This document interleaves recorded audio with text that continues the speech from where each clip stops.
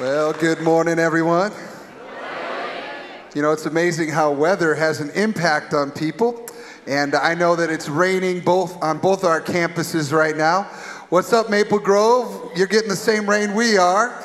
How many of you were woken up this morning by the sound of thunder as it was rolling through? I was reminded as it was raining this morning, a thought from our founding pastor that he used to say quite frequently, and that was that where things happen, it first happens in the natural, then it happens in the supernatural.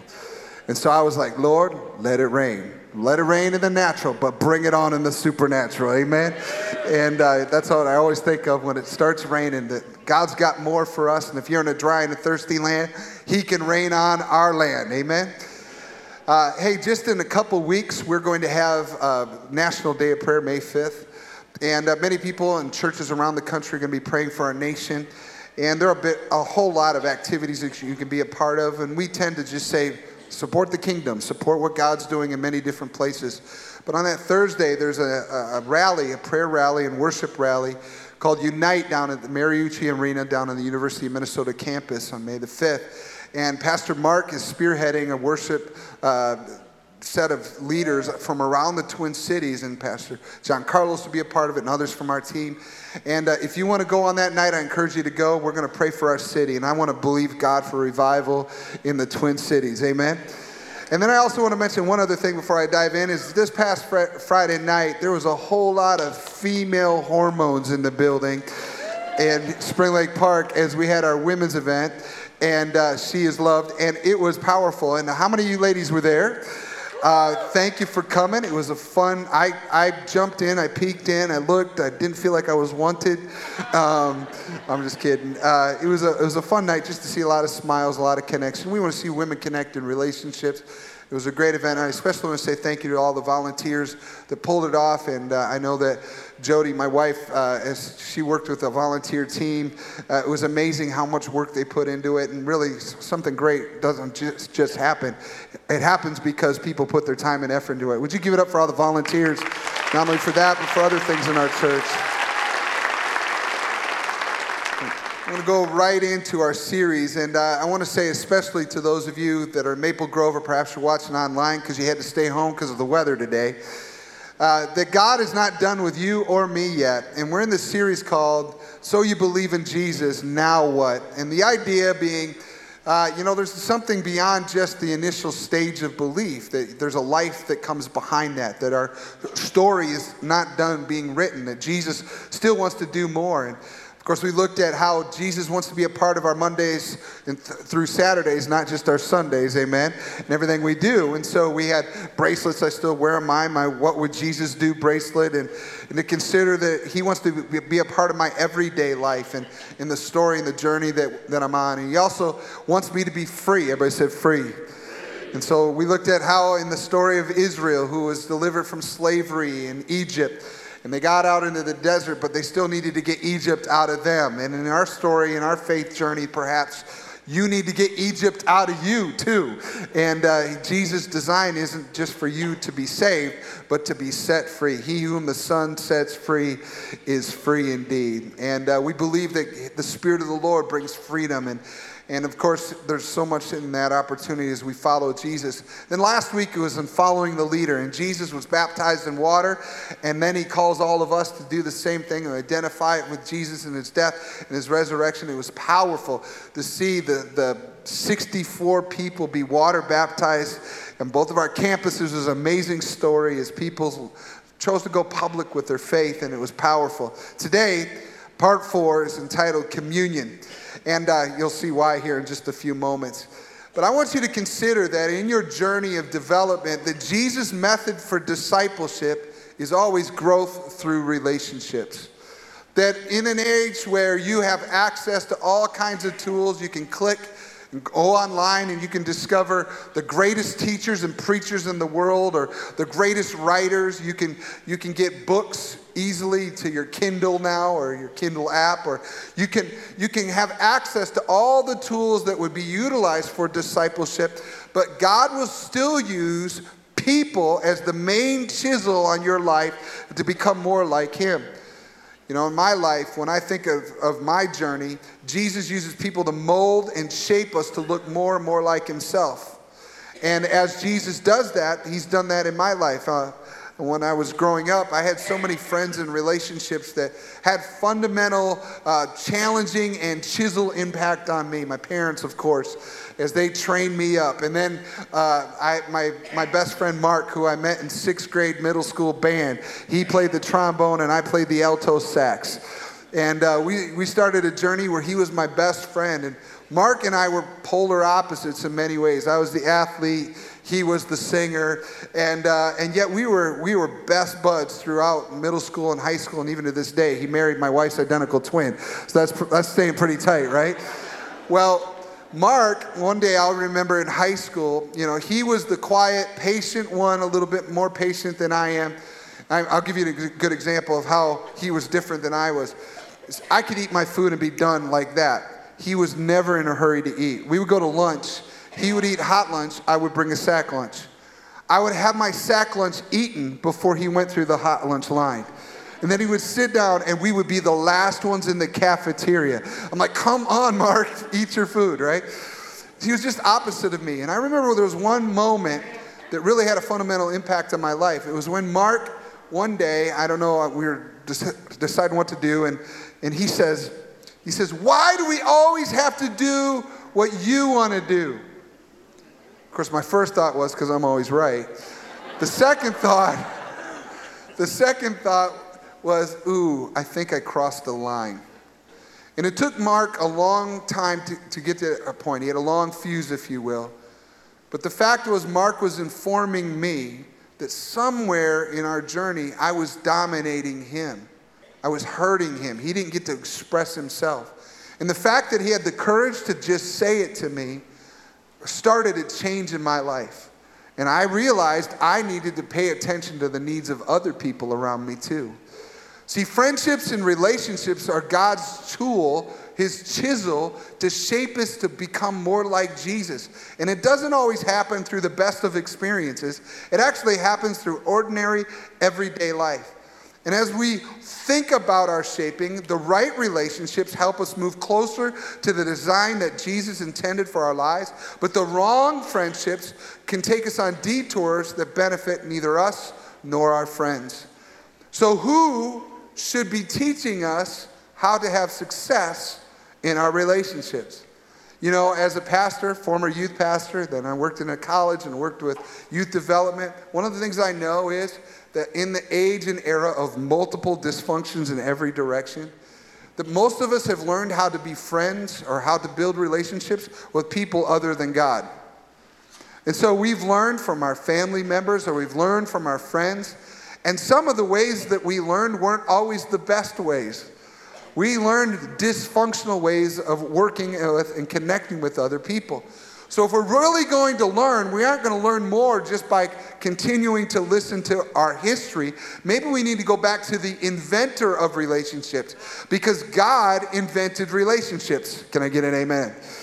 I mean, you go back into Genesis and he creates Adam and he says, it's not good that Adam should be alone. Now, he wasn't just talking about marriage, as it's often quoted in marriages. He was talking about the actual human need for human relationships. You'd think God would say, I'm enough. All you need is me. But God himself said, you need someone else. And he created woman, a better specimen, some would say.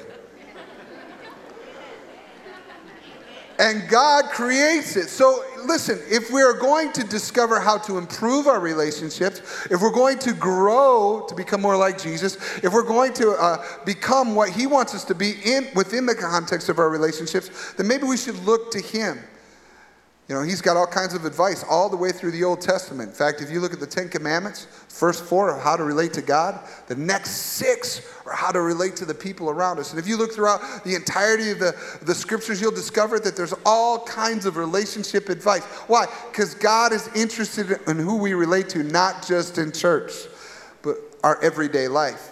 Things like Ephesians 4:29, don't let anything unwholesome come out of your mouth, but only that which is building up others, is useful for others. I'd love to say over time, year after year, that it's always 4:29. It's always time to build other people up. Amen? Turn to the person next to you and say, what time is it? Answer 4:29. There you go. Proverbs 17:17 says, a friend is always loyal, and a brother is born to help in time of need. What about sisters? And sisters too. I like that.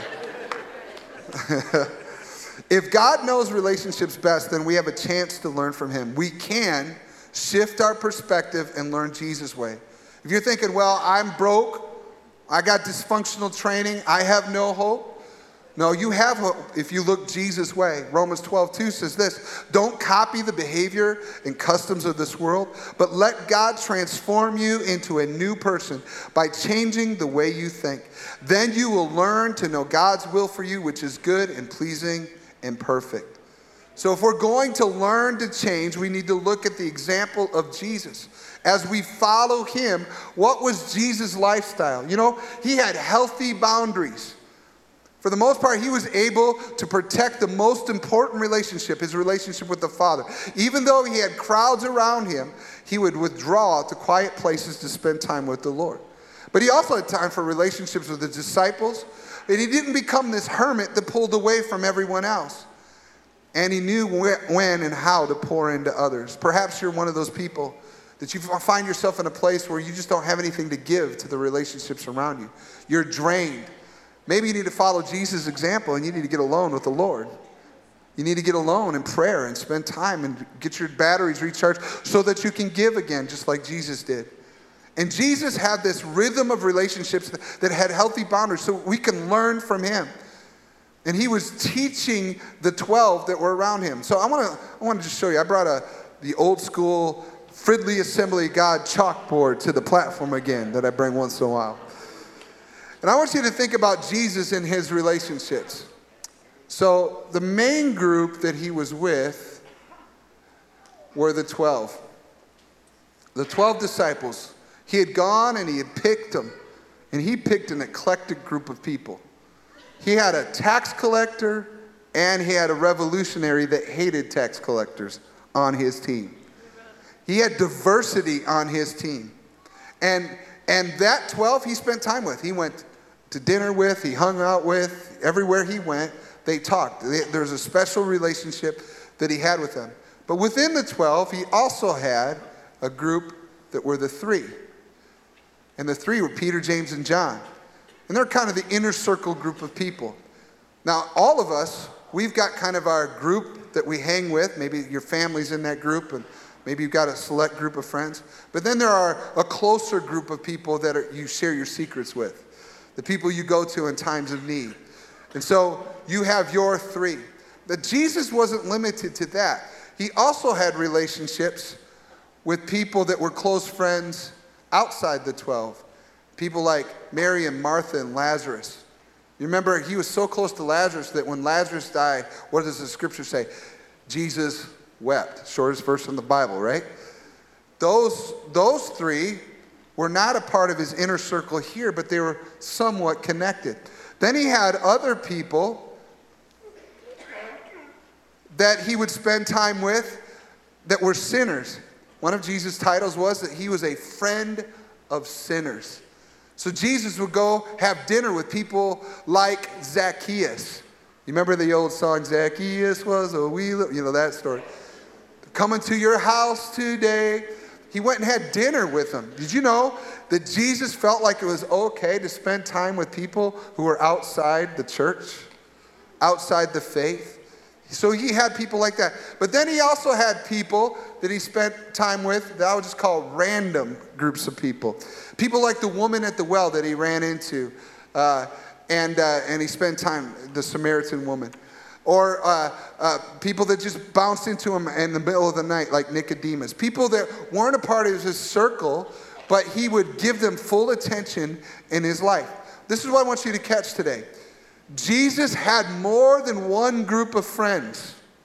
He actually had multiple groups, and he still stayed balanced with his life. Some people, they got all kinds of friends, and they're freaking out because they're trying to keep all the groups together. And then you're like, how do I do it? Jesus knew how to do that. And then some of you are like, I can only handle 2 friends. And maybe you need to be stretched today and think, well, maybe I can become more like Jesus and I can add to my circle. Maybe I can be connected to more people. Jesus and his friends, in the inner circle, he considered them more than just occasional travelers with him. They were actually connected. In fact, in John chapter 15, this is what he said of them. He said, there's no greater love than to lay down one's life for one's friends. You are my friends if you do what I command. I no longer call you slaves because a master doesn't confide in his slaves. Now you are my friends since I have told you everything the Father told me. Here's what I'm saying. Jesus had friendship with more than one group of people. And his way, Jesus' way, leads to relational health that is balanced. Now, at the polar ends of that balance are 2 things. And Dietrich Bonhoeffer describes it well in his book, Life Together. It says this, let him who cannot be alone beware of community. Let him who is not in community beware of being alone. Each by itself has profound perils and pitfalls. One who wants fellowship without solitude plunges into the void of words and feelings. And the one who seeks solitude without fellowship perishes in the abyss of vanity, self-infatuation, and despair. So he describes essentially 2 extremes. 2 bumpers to the bowling lane, if you ever use the bumpers on the bowling lane. On the one extreme, if all of our time is spent with people and we don't withdraw to be alone with the Lord, we're in trouble. We need to have time alone or we don't even know ourselves. There are some people that spend all their time with people all the time, and there's nothing left to give. That's an extreme. We need to be careful. That's what Bonhoeffer would say. But the other extreme is if we're disconnected from the right relationships, we are missing out on the tools God uses to help us grow. So on the other end of the extreme, if we only have a smaller group of friends and we aren't connected to others and we're constantly withdrawing, we're in trouble. Perhaps we're not able to receive all that God wants to use to shape us and mold us. We can settle into a closed circle and we won't allow any new people into our group, or fear and anxiety and previous hurt can be used to prevent us from risking friendship. And yet, Jesus wants us to expand even as he expanded. In the New Testament, get your Bibles out and turn to Acts chapter 2. In the New Testament, you will see a picture of a group of people who are attempting to follow Jesus in a relational context. And they were trying to become more and more like Jesus, even though everything around them was changing all the time. So on the day of Pentecost, Peter gets up and he preaches, and there's thousands of people that come to the faith. But then immediately after that, they had to live a life out that was kind of ordinary, everyday life. And what you'll see is that people were expanding in their relational intelligence. In other words, they changed. Their relational intelligence grew. They learned to be hospitable in new ways to people that weren't like them. New people came into the group that were not perfect, and they had to have grace for people that didn't have their legs yet. You know what it's like? Some of you, you've been walking with the Lord for many years, and you've got long spiritual legs. And so as you go through challenges, you kind of know God has been there with you before. Every challenge that you face have grown your spiritual legs. So as you're walking on your journey becomes knowable. You face a challenge, you know God is going to be with you. But new people that come to faith are freaking out at every turn of their story. Things happen to them and they think the sky is falling. Has God forgotten me? Did I do something wrong? And you're next to these people who are freaking out and don't have your spiritual legs. You know what you have to do as the New Testament church do? You have to slow down and walk at their pace. Because they're not grown yet and they need to learn from you.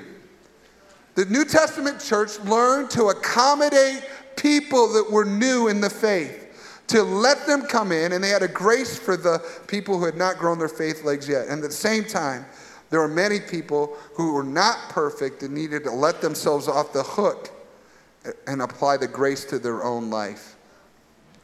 In Acts chapter 2, verse 42, this is what happened. It says, all the believers devoted themselves to the apostles' teaching and to the fellowship and to sharing in meals, including the Lord's Supper, and to prayer. And a deep sense of awe came over them all. And the apostles performed many miraculous signs and wonders. And all the believers met together in one place and shared everything they had.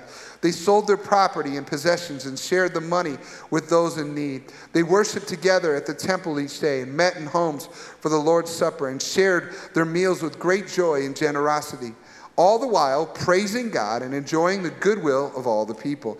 And each day the Lord added to their fellowship those who were being saved.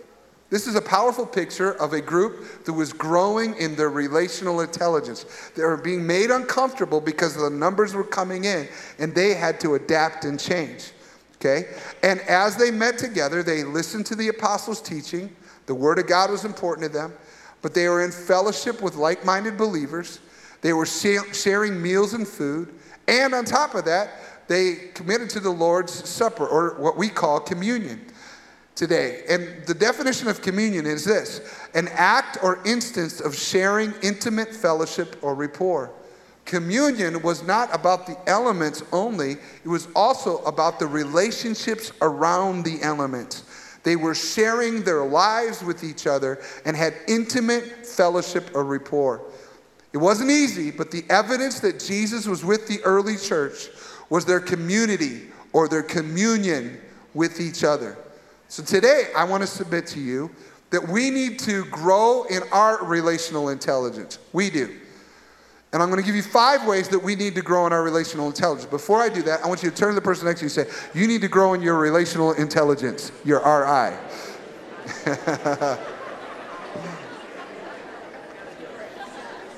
So the first way that we need to grow is this: invest in spiritual relationships. Invest in spiritual relationships. Now, I've been around the church for a long time, and I've watched different groups of people. And oftentimes, we get involved in a lot of different things, whether it be softball, or hanging out, or meals afterwards, or just connecting to people through different levels of ministry or whatever.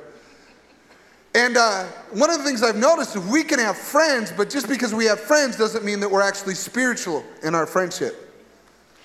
And I'm not also saying that we have to have deep praying tongues together every time we get together either, okay? But I think that we need to make a baseline. If we're going to have friendships, we need to invest in spiritual relationships. We need to have places in our lives where you can give and receive biblical community. It's not just receiving, it's also giving. Attending church is a starting point, but then there needs to be something beyond that. And prayer is a great basis for you to be connected to other believers. You might not have the time, but you can pray. And you can pray with people at any stage or depth of relationship. As a youth pastor back in the day, I remember that we had many campus clubs that were in our local schools.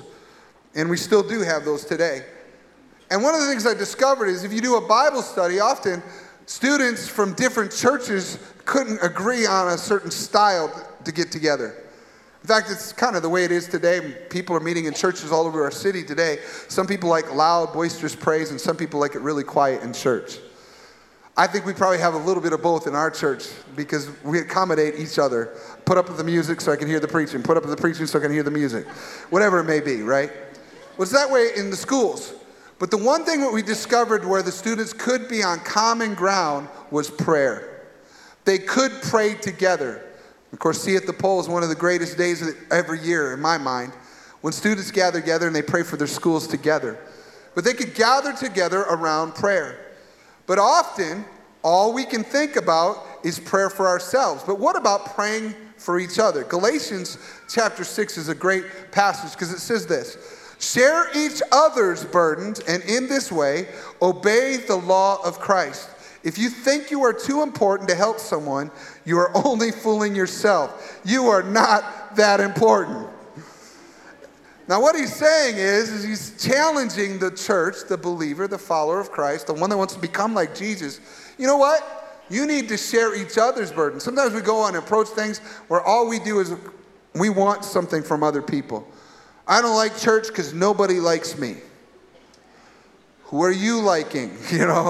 And asking the question of what we give. Are we sharing other people's burdens? And are we praying? Now, I want you to think about all the relationships in your life. And perhaps there's people that all they don't need deep 5-hour session of deep spirituality. They just need to know you're praying for them. And you need to know they're praying for you. In fact, I want you to take a moment, take your cell phones out. Okay? Grab your cell phone. Like, Pastor Nate, you tell us to put these away. What are you doing to us now, right? Here's what I want you to do. I want you to take a moment, and I want you to ask the Lord, who's one person that you could pray for that's on your mind? Who's that person? That'll pop in your mind, right? Now, what I want you to do is I want you to pray for them, and then I want you to text them right now, I just prayed for you. Ready? 1, 2, 3, go. Just do it right in service.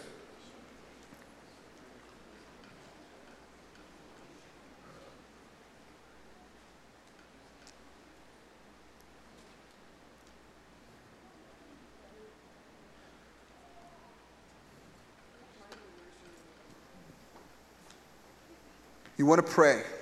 You want to pray for them. And that's all it takes. You know what I'm saying? It doesn't mean, some people get afraid when they come into a church context. If I sign up for life groups, I'm giving my life away.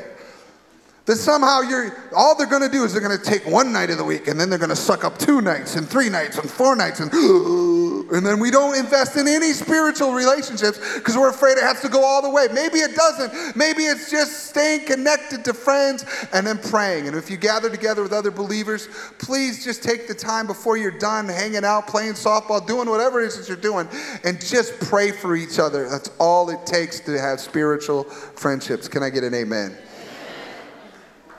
Hebrews chapter 10, verse 24 says this, let us think of ways to motivate one another to acts of love and good works. And let us not neglect our meeting together as some people do, but encourage one another, especially now that the day of his return is drawing near. Church, you can be connected.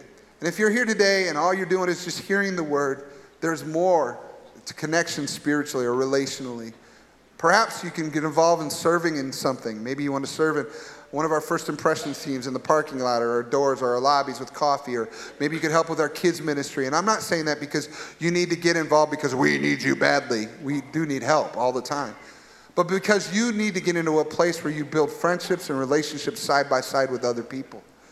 Maybe you need to sign up and be a life group leader. You can do that in our lobbies.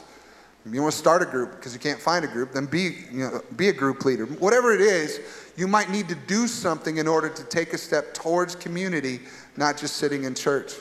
And I want to tell you something. I've put this in my prayer letter a couple times in the last couple weeks. But I am praying for our church that God would make of this church a regularly attending and connected church. Statistics say nowadays that the average church attender goes to church once a month. If that's the extent of your spiritual community, it's not enough. You're in trouble. And I'm not talking about church attendance so we can have big crowds. I'm talking about you need to be regularly connected to the rest of the body. You need us. And we need you. We need to grow in our relational intelligence. Secondly, by expand our relational focus beyond our current stage. We need to expand. We need to go beyond. What do you mean? If all the people you talk to are at the same part of the spiritual journey as you are, something's missing. You need to stretch to people and chase people who are a few steps ahead of you. As Paul told Timothy, hold on to the pattern of wholesome teaching you learned from me. A pattern shaped by the faith and love that you have in Christ Jesus. We need to chase mentors, people that are further down the road than us so that we can grow in it. The greatest people that have shaped me in my journey are further along. They're more mature than me. And I chase relationship. I chase that so that it would become a part of my life. But just as important is that we need to reach out to the people who are a few steps behind us, to be a friend to those who are distant from God, to be a genuine friend. I want you to think about something. Grab my chalk again. There's a concept out there that's called the Engel scale, okay? And the Engel scale is just a way of identifying where people are in their journey of faith, okay? If This is ground zero right here, and this is the point of salvation, okay? This is the moment that people give their life to Jesus. There's likely to be further steps in their journey where they learn to get rid of habits that are life-controlling, cutting those things that easily entangle us, as Hebrews says, and they grow in their faith journey. But just as likely, there were stages before people came to Christ.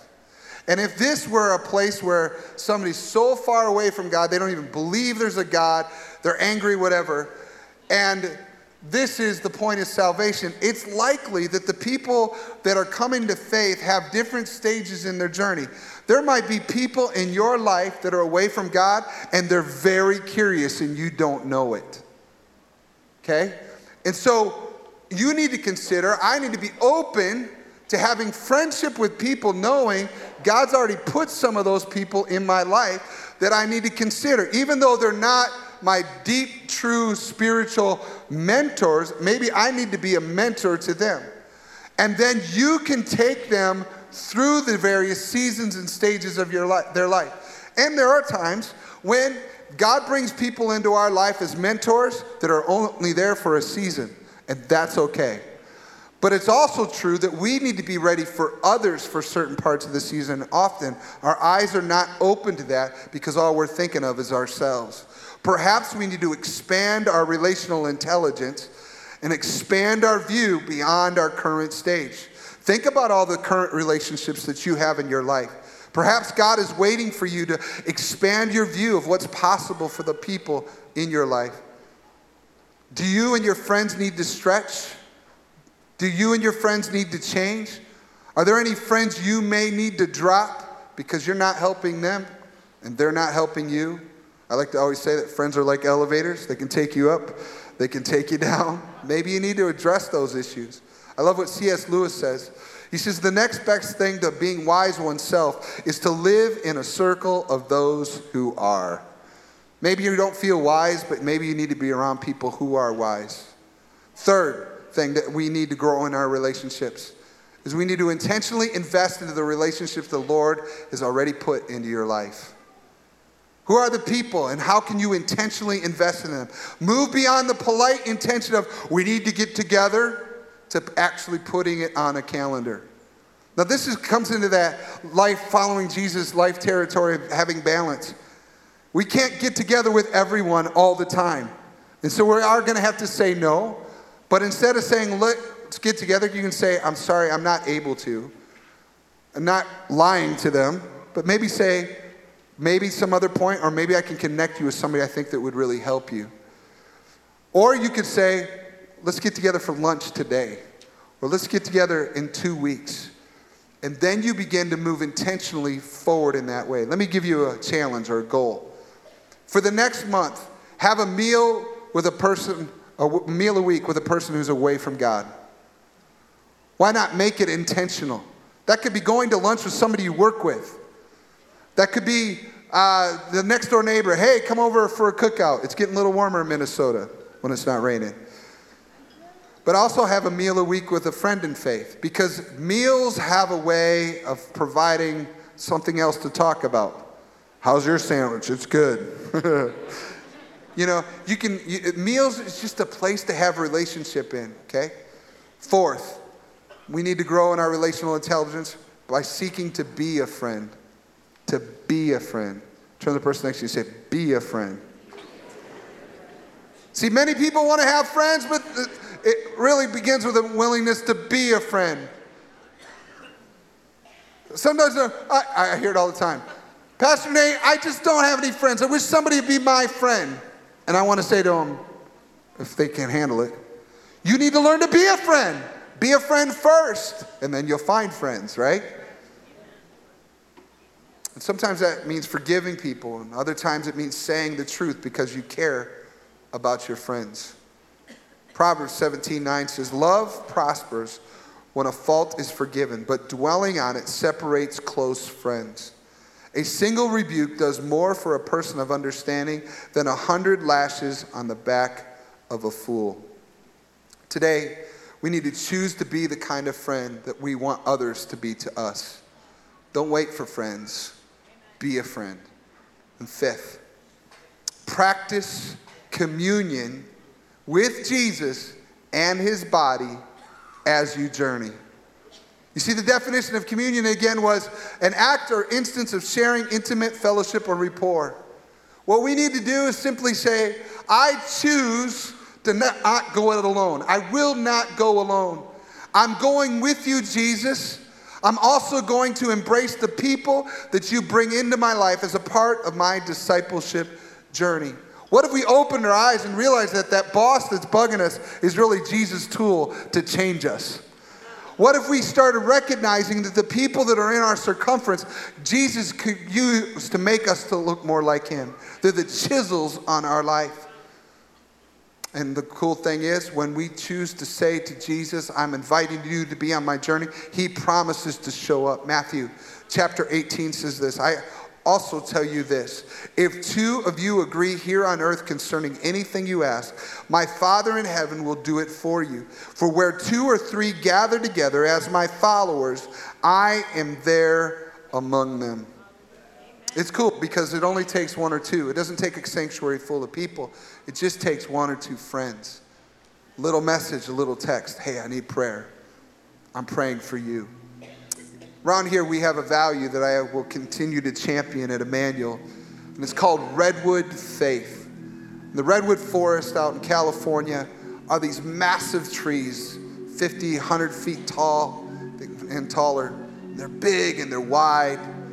And they've been there for hundreds of years, though there are massive storms that come off the west coast, off the Pacific Ocean and slam through. These trees are huge. And what may surprise you is that they've stood the test of time, not because they have deep roots. In fact, their roots only go 8 to 10 feet deep for trees that size. But the way that they stay together is that the root system is interconnected. That's how they've stayed together.